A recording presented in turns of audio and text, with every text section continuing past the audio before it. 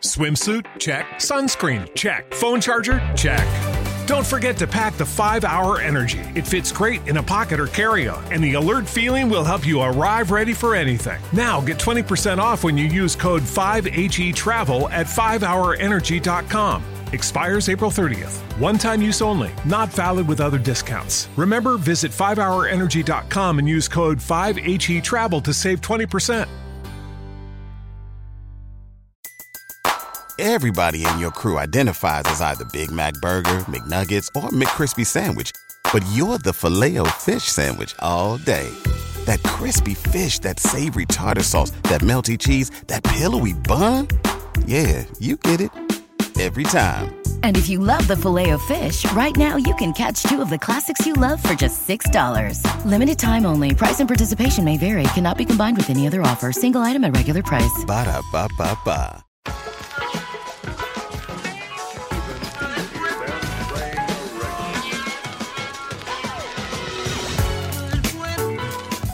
On episode 53 of the Green Street Hammers podcast, we talk about West Ham's disappointing draw against Brighton, assess the Hammers transfer window, and talk about the upcoming Manchester City match before going into some Hammers polls questions and talking about the latest news on West Ham United. Keep it locked on the Green Street Hammers podcast.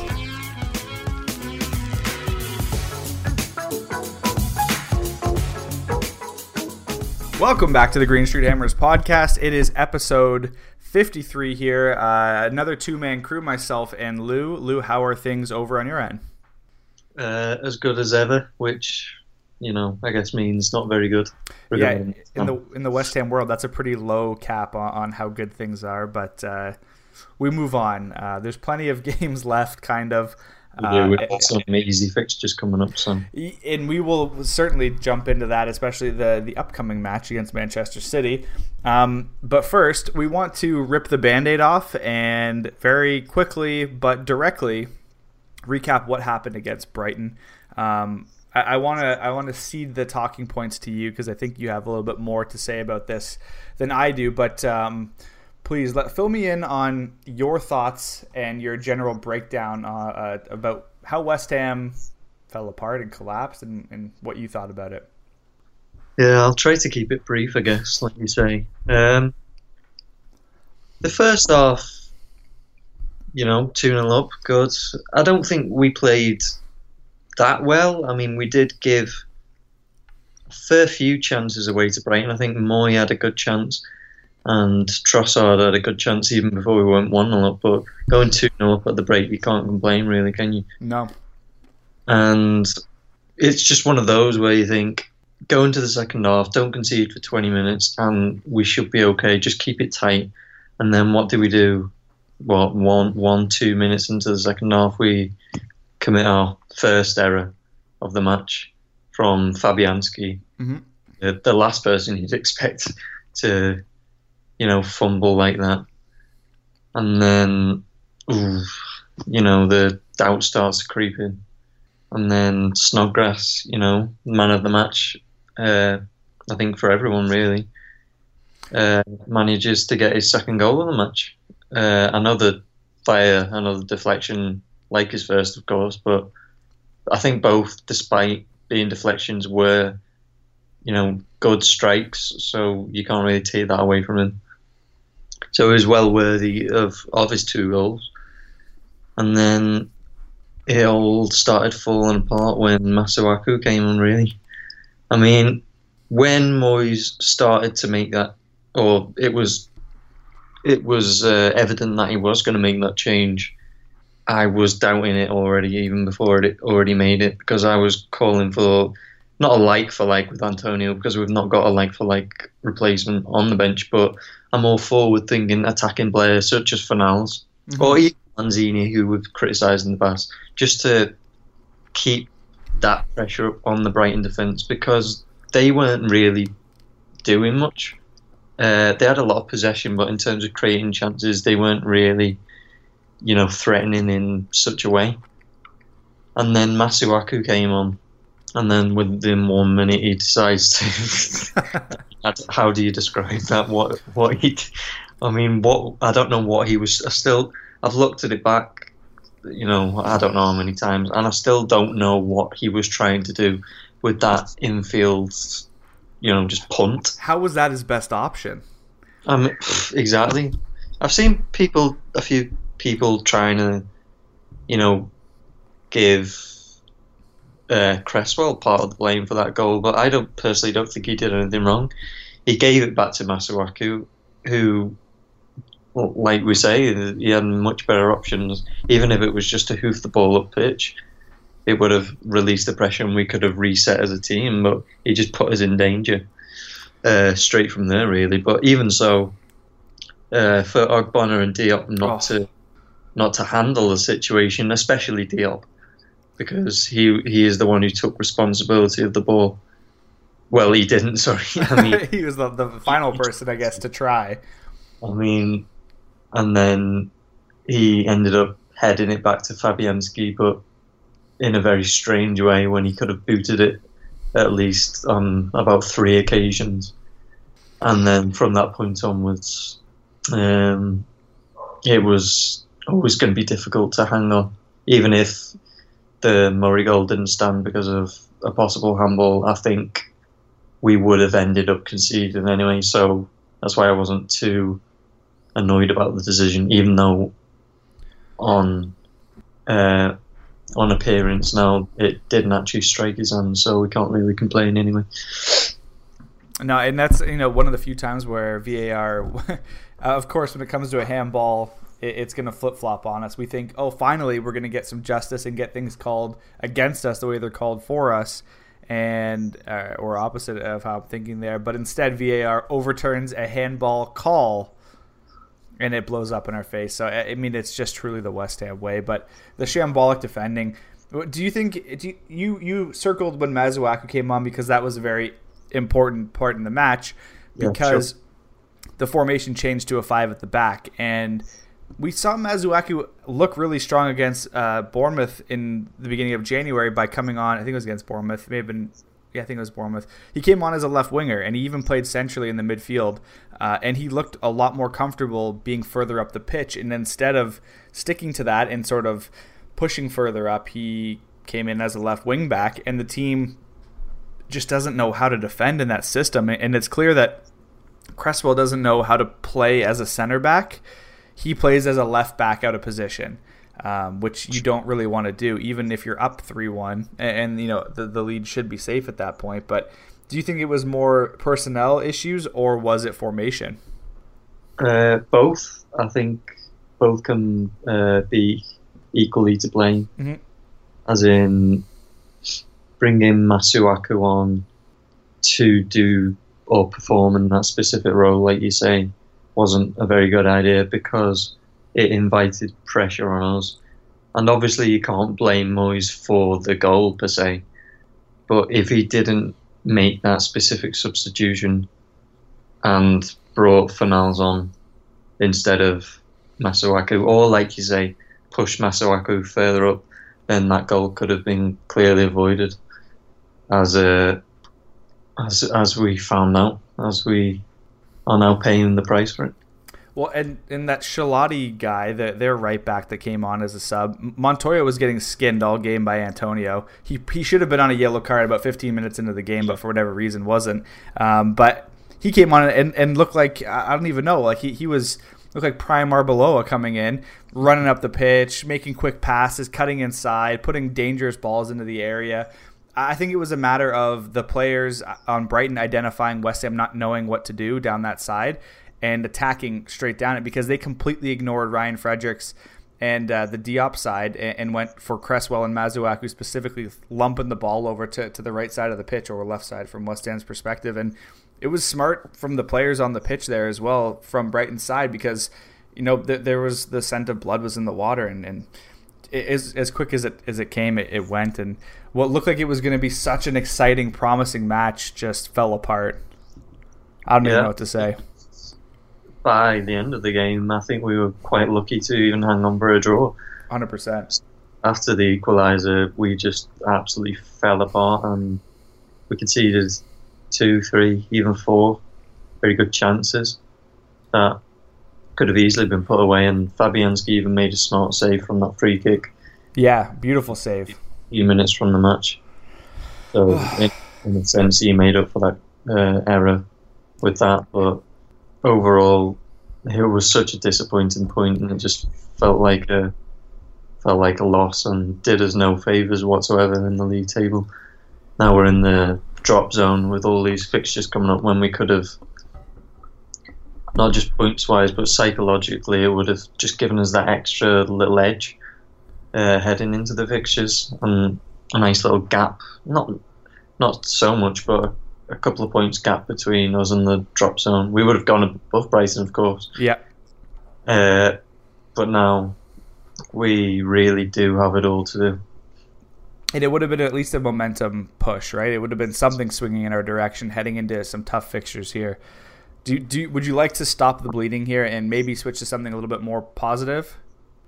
Yeah, I think that's good for all parties concerned. I'm close to tears anyways. For West Ham fans everywhere, this is the ultimate football app for you. For match highlights, interviews, and the best West Ham videos and podcasts. Download the free COY Irons app now from the App Store and Google Play. So West Ham jumped into the transfer pool at the end, the transfer window at the end of the. Actually, I would say in the 11th hour they decided to make a move, but it was far after the 11th hour, with an extension filed and a long delay on the train service. West Ham finally get Jared Bowen to the London Stadium and confirm that he is going to be their final signing of the window. When you heard the links pop up, which was on the second last day as Crystal Palace became linked with Jared Bowen, did you see any sort of, initially, did you think there was any way West Ham were going to actually follow up on their reported interest and get the player in? I mean, it was quite soon confirmed by X that we were interested, so judging by obviously his prestige and knowledge within the West Ham ITK business, is always quite hopeful when he says it and not just, random sources. But I've not been calling to sign him, but I'd been a fan of Jared Bowen for a while now. Obviously, he's been doing it in the Championship for a number of years now for a not so great Hull side, to be honest. Mm-hmm. It's not like he's been performing in really good sides. He's been carrying that Hull side for 2-3 seasons. And I think now is his time to step up. And can he carry a Premier League team is basically what we're asking now. That's it, because in a sense he will have to carry us at times probably, because at the moment no one else is stepping up for us bar Antonio, who could break down at any time, and Snodgrass, who plays in a similar position to him. So they both might not be on the pitch at the same time unless Snodgrass potentially moves into a more central role which frees up the left wing spot for Bowen, which will right wing. In the right wing, where Snodgrass operated the other day. But it was good to see. Sorry, just to jump in there, just on positioning while we're on it. It was good to see Antonio start on the left wing as well, making room for Snodgrass and sort of. I mean, Antonio's footedness is not going to dictate how effective he is. It's going to be basically him as a speedster down the wing. It'll be interesting to see how they deploy that there. Sorry, I didn't mean to cut you off there. Please continue. I don't know what I was saying now, to be honest. I think I was just going back to the original question that you made, whether I thought it was possible that it would come through. I mean, on the final day, I think it was the Friday, was it last Friday? Yeah. He was reported to have been heading down to London in the early morning, and it only got completed at literally the 11th hour. So there were doubts there, but it was good to see it finally get done. And it is a very positive signing. And, credit where credit's due to the owners. They clearly had something to prove to the fans, but, it's a step in the right direction. Going back here, I'm just looking at Snodgrass's season with Aston Villa, where he was played. He played in 43 games for them. I'm looking at the splits on position here, and of those games, he played 34 of them as a left winger. And Right. that season he had 8 goals and 13 assists. And I mean, common knowledge would dictate he's a left-footed player rather than him. Or sorry, I'm trying to figure out his footedness here again. I believe he's left-footed because he always cuts inside to put a cross in on the right wing. So, you know, if we're playing with 2 strikers up top like Antonio and Allaire, wouldn't it be wise to play Snodgrass on the left side and have Bowen on the right side to sort of balance that formation out and encourage him to put more balls into the box? Yeah, for sure. His crossing ability is clearly the best we've got at the club, as proved a number of times since Moises come in, to be honest. And if he was to be played on that side, I think it would, like you say, provide another dimension to our play. As when he is on the right-hand side, he does tend to cut in a lot. And don't get me wrong, he's still capable of whipping in those inwards curling balls from that side. But it would be interesting to see Antonio and Allaire, you know, both hopefully jumping and busting a gut to get on to a delivery that they know they can get because Snodgrass is so capable of it. Absolutely, yeah. I think it would be just another dimension you can add to the attack there. Although I do love him stopping back, cutting inside, and using his left foot from the right wing to get a ball in there. How do you rate Thomas Souček after his first game for West Ham? Did he pass the eye test? Yeah, I think overall it was a positive performance from him. The first half especially. He didn't do anything spectacular, but you could see the difference he was making to our midfield.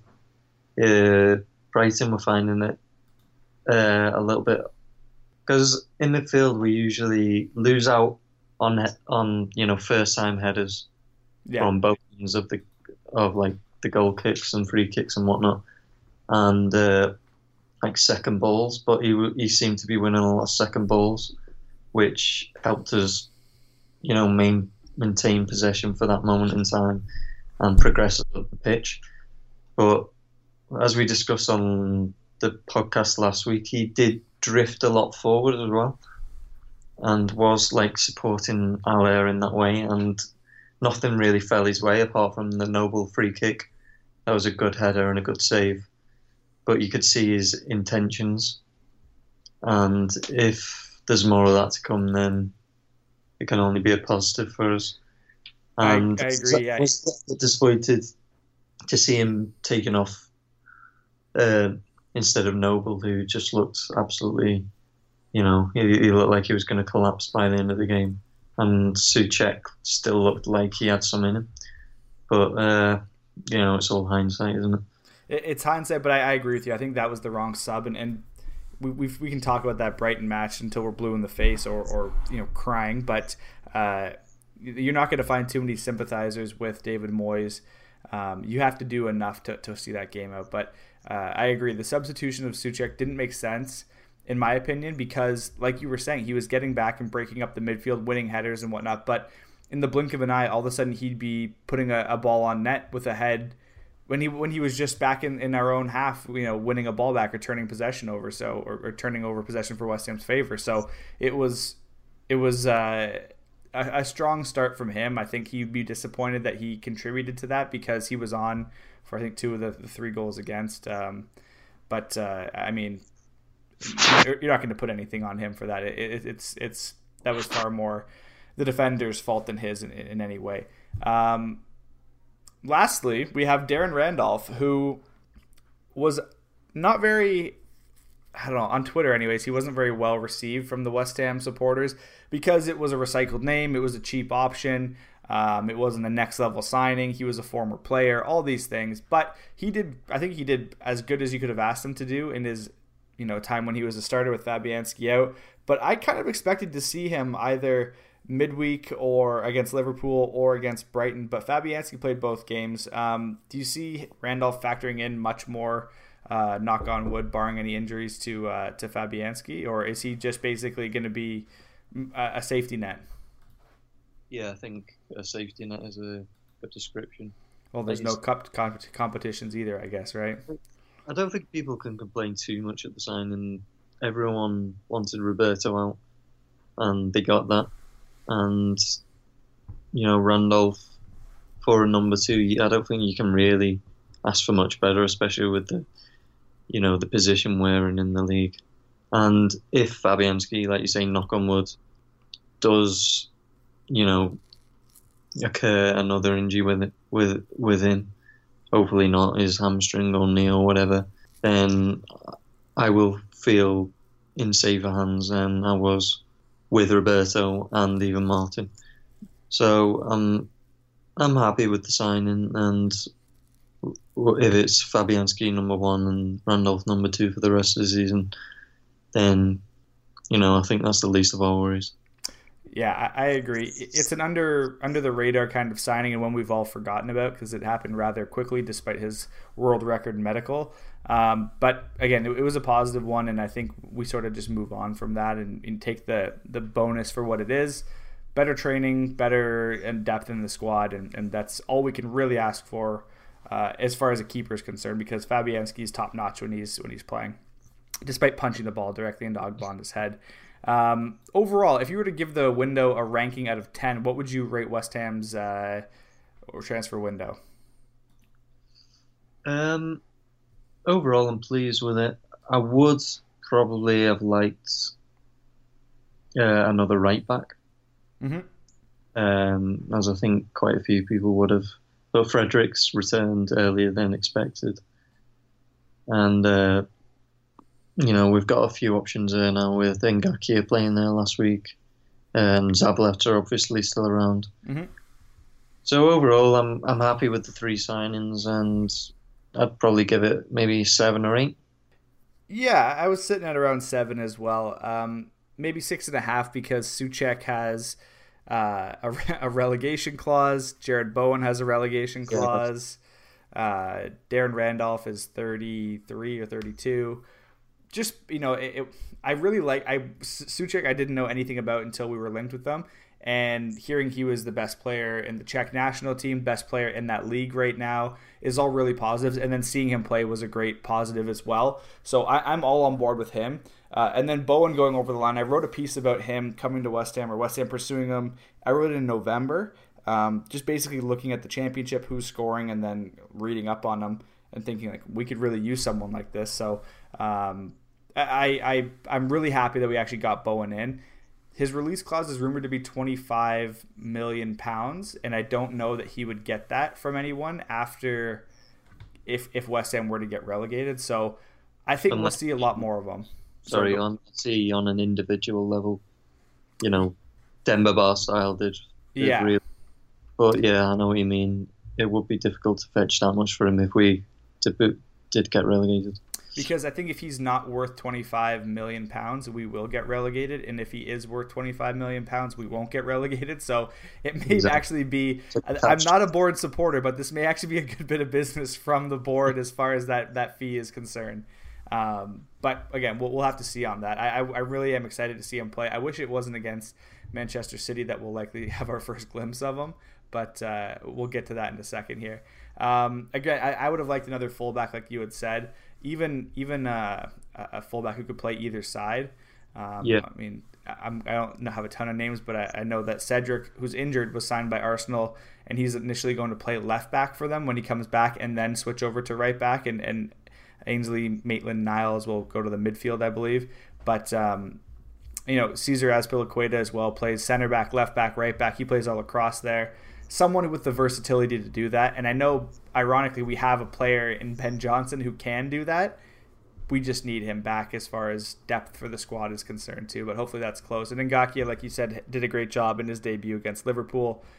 He learned very early from a mistake playing against Wijnaldum, I believe, and looked great after that. So I think despite everything other than results right now, and tensions between supporters and the board is kind of, you can twist it and squint and see possibly a silver lining, but a lot of work is left to be done here. Lou, the last thing I want your opinion on is West Ham's new managerial duo, Kevin Nolan and Paul Nevin.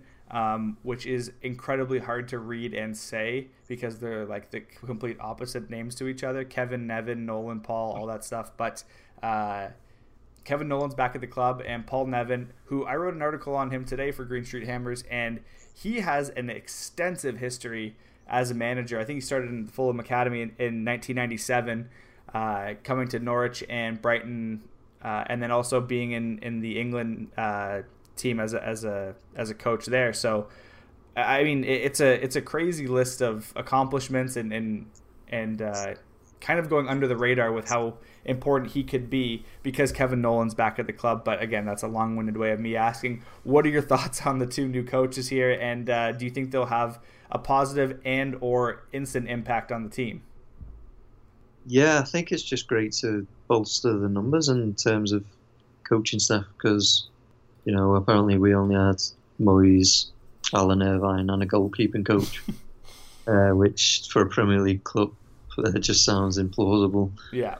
Getting these two in is a positive. Obviously, Kevin Nolan, I think when he was here, especially by the end, he was certainly underappreciated by the fans in terms of leadership, captaincy, and just morale of the squad. And if he can bring that level of leadership back, which is what we need at the moment for sure, then it will certainly be a positive because obviously he was here for quite a few years.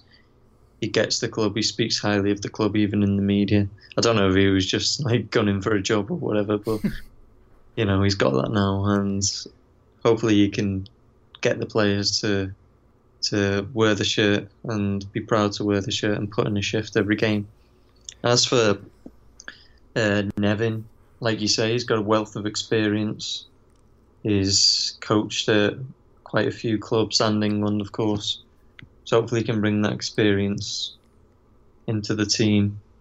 And I'd be lying if I said I knew what his specialities were in terms of coaching, but obviously there's something about him for him to have coached for such a long period of time and for so many clubs to utilise him in the way they have. So, like you say, apart from the owners and results, it's looking all hunky-dory at the minute, isn't it? Yeah, I think you brought up a good point there about Kevin Nolan bringing sort of like the history and what it takes to play for the club and having a love for the club, which is important because people are questioning West Ham's leadership on the pitch. And I think someone like Declan Rice can really take a note out of Nolan's page and hopefully learn from him. But again, Paul Nevin is going under the radar here. He worked for an academy in, I think it was Saudi Arabia. I'm going to look it up here. But basically, he was there, I think, for 4 years, and his job was to... I got it here. So he worked for the Aspire Academy in Qatar, and it says here he was responsible for developing players for Qatar's junior and senior national teams while also being involved in coaching development. Nevin has enjoyed coaching opportunities in Africa, China, Brazil, and a regular presenter. Like scouting out players for the junior and national teams and developing them, and also starting in Fulham's academy, suggests to me that he has a lot of exposure and a lot of experience dealing with youth players and younger players in general. So it'd be good to see him getting a lot more emphasis and putting it on the under 23s, but also the younger players in the team, the Declan Rices, even Jared Bowen falls into that now, but also Pablo Fornals. I want to see him get his hands on these players and see if he can have an impact because he's clearly doing something right. I don't think he has a gap in his CV here. He has one from in between Norwich to Brighton, from Premier League club to Premier League club. Is the only gap he's had, but I mean he's been steady working since 1997 as a coach. So that's pretty remarkable. I think he could be a real game changer as well. But it's a good balance with Nolan too. So sorry, go ahead there, Lou. No, I was just completely agreeing with you. That makes for terrible podcast content. You have to say I'm a jerk and I have no idea what I'm talking about. Paul Nevin, get him out of our club. All right, we're going to take a quick break and fight it out off of recording here. And when we come back, we will jump in and talk about the upcoming match against Manchester City. All right, so West Ham are lining up against the current reigning league leaders in Manchester City coming this Sunday. News broke today that Raheem Sterling won't be in the team to face them, much like how Sadio Mane wasn't missed against West Ham for Liverpool. It's probably going to be more of the same there, but I mean, we'll take anything we can get at this point in time. Are you hopeful, Lou, that between this game and the Liverpool game, there are 3 points somewhere in here for West Ham? An unlikely, but ultimately very predictable West Ham win out of nowhere? I mean, if we can scrape 1 point out of the 2 games, I think that would be great. I think, obviously, with the form both clubs are in, as in Man City and Liverpool, the most likely being the Etihad at the minute. But isn't it weird that even if we do manage 2 brilliant draws out of the next 2 games, we would only end up on the same amount of points as we would have got if we'd just held on against Brighton? Oh, that context is crushing. I'm sorry for bringing it up again. How dare you? But if we can come away with the Man City game with a draw, that'd be really good. To be honest, when we go to the Etihad, we don't usually go out on a whimper. I mean, unlike at London Stadium where they usually beat us by 4 or 5, when we go to the Etihad, like last season, we only lost because of a Bernardo Silva dive. Yeah. Which is 1-0. I think the season before was 2-1, where the David Silva scored late on, and we actually took the lead in that match. So history says that it might not be such a walkover that many of us are predicting at the minute. But obviously we've got to be fearful of a potential backlash, because obviously last Sunday's game they'll be very disappointed about against Spurs, where, to be honest, when it was 0-0, they missed several really good opportunities, and it's unlikely that they will flounder, especially the likes of Aguero will flounder that many opportunities again. And if they create like they did, then we might be onto a hiding. But I'm just interested to see what formation Moyes is going to go with, because, you know, based on the recent games, away games especially, it will be 5 at the back, which I'm not so confident is the best option against Man City. What do you think? No, I agree with you. I think that I like the idea of playing 5 at the back, especially because it provides some versatility, but I don't think we have the personnel to carry it out. We need another strong center back. Balbuena can't really be trusted right now, based off of the West Brom match, and Masuaku and Cresswell don't seem to be able to play together too well. So I think we will see a 4-4-2, and I think we'll see Rice and Souček play both that defensive midfield and basically make it a 4-2-2, a 4-2-4 basically with almost 6 defenders back there. That's what I'm hopeful of. But again, I'm not excited to go into this match. I always love it when there's football on, especially with the winter break coming up.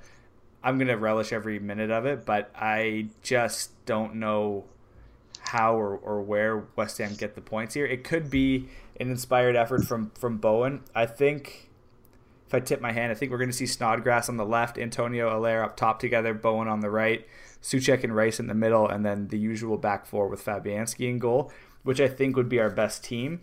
But I mean, what West Ham have to do is be hard to break down in the midfield, keep City to the outside, and even if that means ceding possession, because you're not going to have much of a say in that anyways, but keep him to the outside and then try and hit him on the counter attack. That's good, and I mean that sounds pretty simple and like our plan usually. But if Bowen does start, and Antonio starting as well, I think we certainly have the capabilities to hurt them on the counter attack. With the form, I don't know who they're going to play at centre back, but likely either one of John Stones or Otamendi will partner Fernandinho. And I think Antonio and Bowen and Allah, if he's up for it, can give them, a unique set of problems. And it's just up to us to, finish when we do get the opportunities, because we likely won't get many opportunities. But if we do hurt them and we get lucky, but also play well in defence, then you never know. We could be onto something. You got to be hopeful. You got to hope there's something here for it. I'm not as pessimistic as usual, and I don't know why. Maybe I'm onto something, but probably just I'll end up crying on Sunday night. So, if you were to predict a score in this game, Lou, how would you slot West Ham in? I will say 2-1 to Man City. I will stick with the theme of it, these specific fixtures being close encounters, but I can see us getting heartbroken in a similar way to the last couple of seasons through, and it wouldn't surprise me if it was a dodgy VAR decision that did us dirty again. Yeah, I want to say, I'm going to be stupid. I'm going to say 1-1. Yes, do it. I'm going to say 1-1. I don't know why. I think we have a team that rises to the occasion, playing stronger teams sometimes, and then drops the ball when we have an opponent like Brighton come to town, and we switch off. I think that the mental acuity that's needed to play Liverpool, we certainly showed it in the last week. There, we lost obviously, but we had chances. We missed chances, a lot of chances to be fair, or a fair amount of chances, but. I think we'll see something here, and I think that the importance and the realization that their cushy lifestyles could come to an end, and it may not be, if West Ham get relegated, it may not be the Manchester Cities, the Liverpools, the Tottenhams that are coming to buy you. It may be the Brightons, it may be the Southamptons, it may be the newly promoted sides that come for you, and maybe a cushy lifestyle on high wages in London is what you actually want to be playing for. Whether it's not for the badge, maybe make it for the city here. But I think that we'll start to see something because, get on Moyes as you will. He got brought in to do a job on a lot of money, and he's saying the right things. He needs to be better with his substitutions and his tactics, of course, and I think he's learning that, which he should already know, but he's learning that. He's got new coaches in here. He's got new players in here. It's time for a reaction from the players. It's time for them to carry the team to a win here, or a point or a result or something positive. And I think that can happen. I say 1-1, but I'm wrong and I know it. I don't know. Why not? I was tempted to say 1-1 to be fair, but you did it for me. And I think both of us predicting, a non-loss would have sounded a bit weird. So yeah, you take that one. You can be the logical one this time around. Now, we missed it last week, but let's jump into some Hammers Polls questions here, and we'll just go back and forth on our general thoughts. And I want to start with this one here. It's very topical. Kevin Nolan is back with the Claret and Blue. This question is from Edward James. Do you think he could succeed David Moyes should West Ham get relegated? Yes or no? That's a difficult one. Obviously, he's had a couple of stints so far in his managerial career, and he's done okay, but I don't know if he has the capabilities yet to take that step up as a manager, especially with the pressure on us next season, because we will have to get back in the Premier League straight away in terms of finances and whatnot. And I think it would probably be wiser at this moment in time to get more, not Allardyce, but more of an Allardyce-like figure to not guarantee us getting back up, but to give us the best chance possible. Yeah, I said no also. I just think that if he was part of this team that has the opportunity to stay up and they fail, I don't think, he's the cheap option, but I could also see the team or the board flexing a little bit more financial muscle than where Lee Bowyer is, and bring him in, or the Cowley brothers as well, and give them the chance at bringing a historic club back to the Premier League. So I say no, but he could be one of those coaches that sticks around regardless of the actual manager in charge. Okay, next one down here. If results don't improve, what would you do with Moyes? Sack before the end of the season, sack at the end of the season, or see out his contract? Sack him before the end of the season would. I mean, it would sound logical, but who would you even possibly bring in? Maybe even Kevin Nolan for the last few games, like you say. But it's a difficult one to say, really. I mean, if they don't improve and we carry on losing, I think no matter whether he does stay or whether we bring someone in, we would end up going down anyway. So I'd keep him till the end of the season regardless. And if we do end up going down, I would look to get rid of him and get someone else in. Because I don't think he is the kind of manager anymore that would be able to get us out of the Championship, because it's a much tougher league than a lot of people give it credit for. One of the most competitive in the world, really. For sure. A question that came up, and this is on Hammerspol's YouTube page as well. Can Anderson, Lanzini, and Bowen all play in the same team? Do you think there's a spot for all three of those players, rather, and three players that play different positions but all attacking, all spread across the pitch, and all with competition in their roles? Do you think there's a team that features all of those three players? If you change Lanzini to Fornals, then yeah, sure. I mean, I don't know why they picked Lanzini instead of Fornals. I think for this exact reason here, to say, to incite the idea that Fornals is better than Lanzini, because he has been this year. Yeah, for sure. I would like to see that kind of formation at home to the likes of Brighton, and we've got Southampton coming up in a few weeks, so that'd be interesting, because I would like to see us go all out for the win in those kind of games, because a draw is not good enough.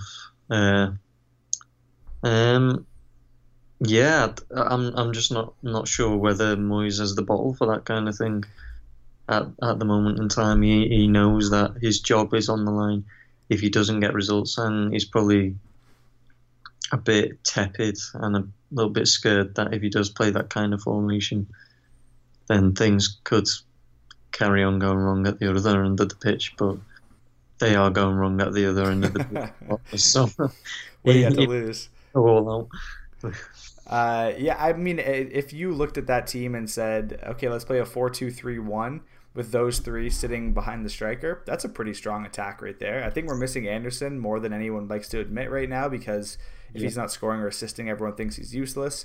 I shouldn't say everyone, but the loud minority maybe on Twitter thinks he's useless if he's not scoring or assisting.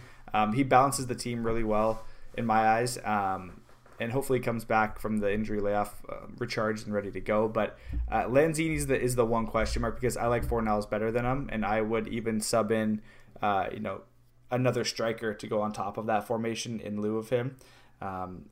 I did my best 11 moving forward for the rest of the season, and I had Lanzini as a reserve rotation player, not even on the bench, because he literally has not shown any reason to be there. All right, last question here comes from WHUTEL. Would you move Declan Rice back to center back?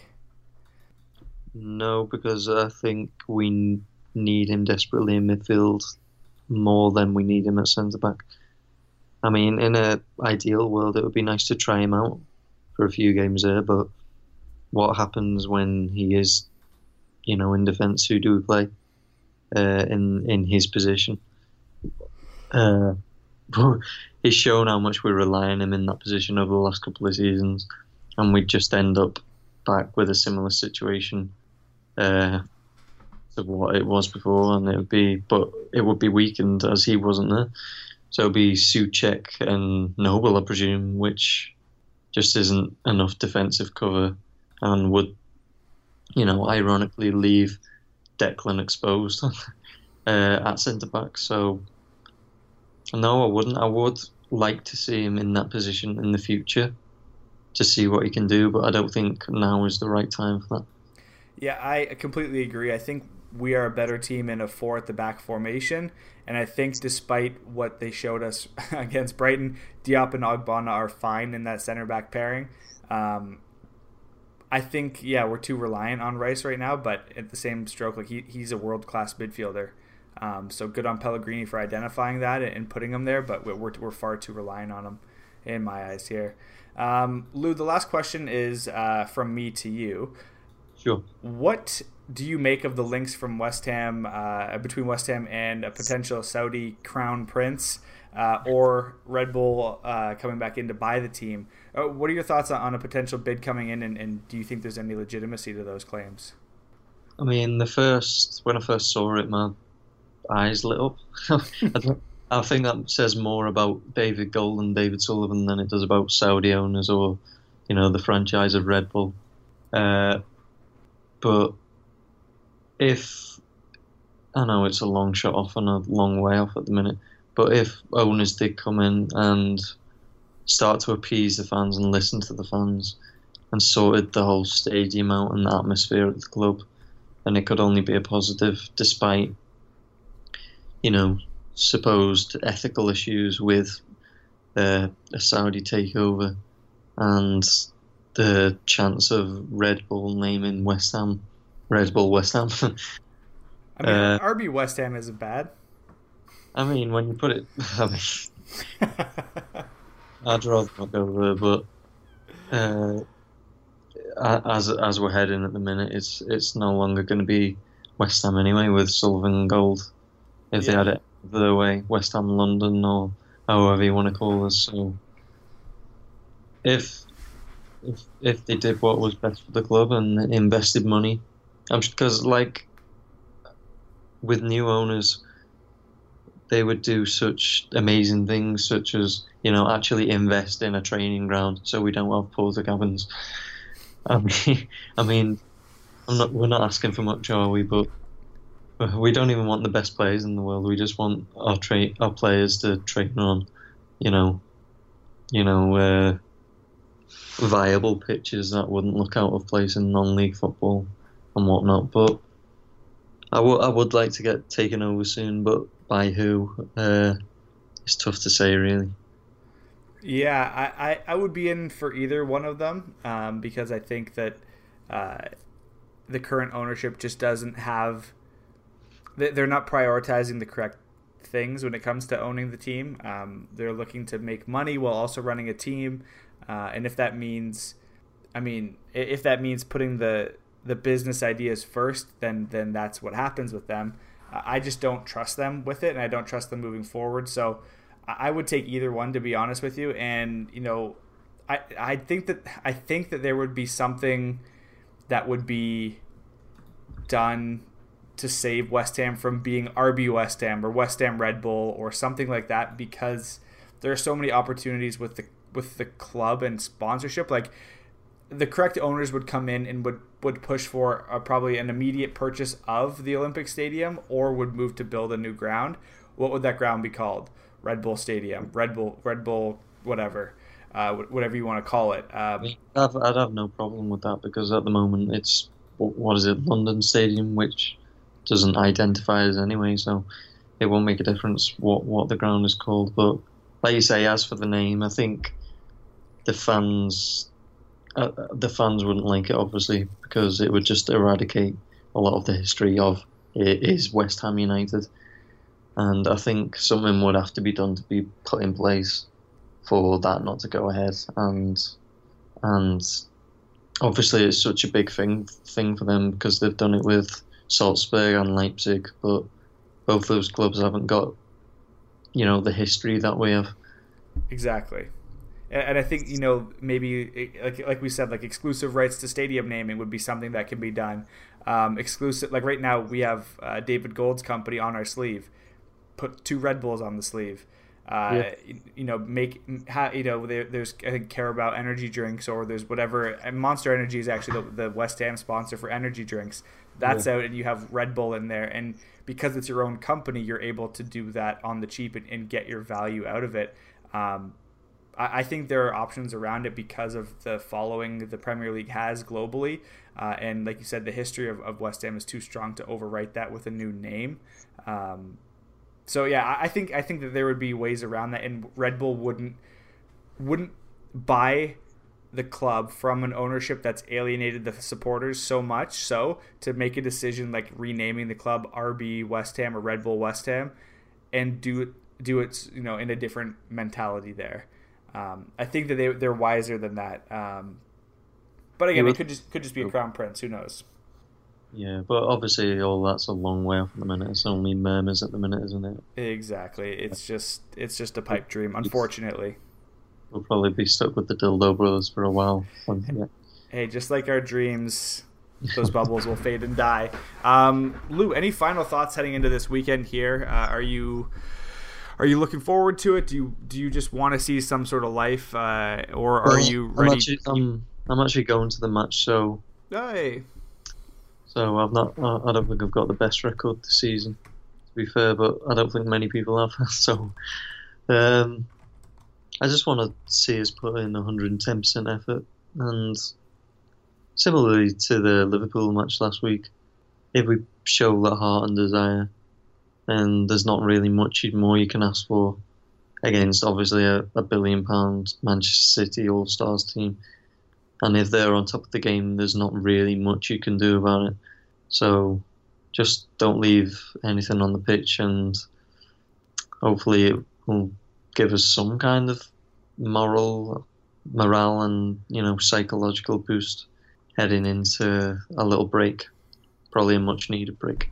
I think much needed mentally and physically for the team, but I'm the same as you. Let's hope for something positive, something to build upon, and we will again dream of that, and hopefully something comes up to move the momentum back in West Ham's favor here. But until next time, we thank you for listening, and come on you Irons.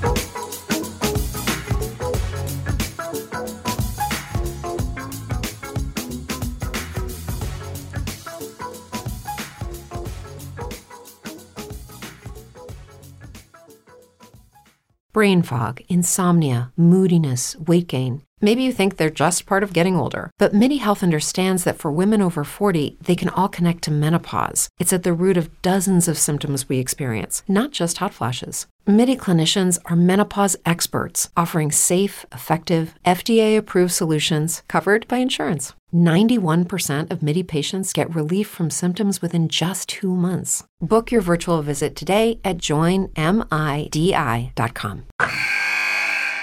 Wilson, you sent the game-winning email at the buzzer, avoiding a 4:55 meeting on everyone's calendar. How did you do it? I got a huge assist from Grammarly, an AI writing partner that helped me make my point. And it works everywhere I write. Summarizing a doc only took 1 click. When everyone uses Grammarly, everything just makes sense. Go to Grammarly.com/podcast to download it for free. That's Grammarly.com/podcast. Easier said, done.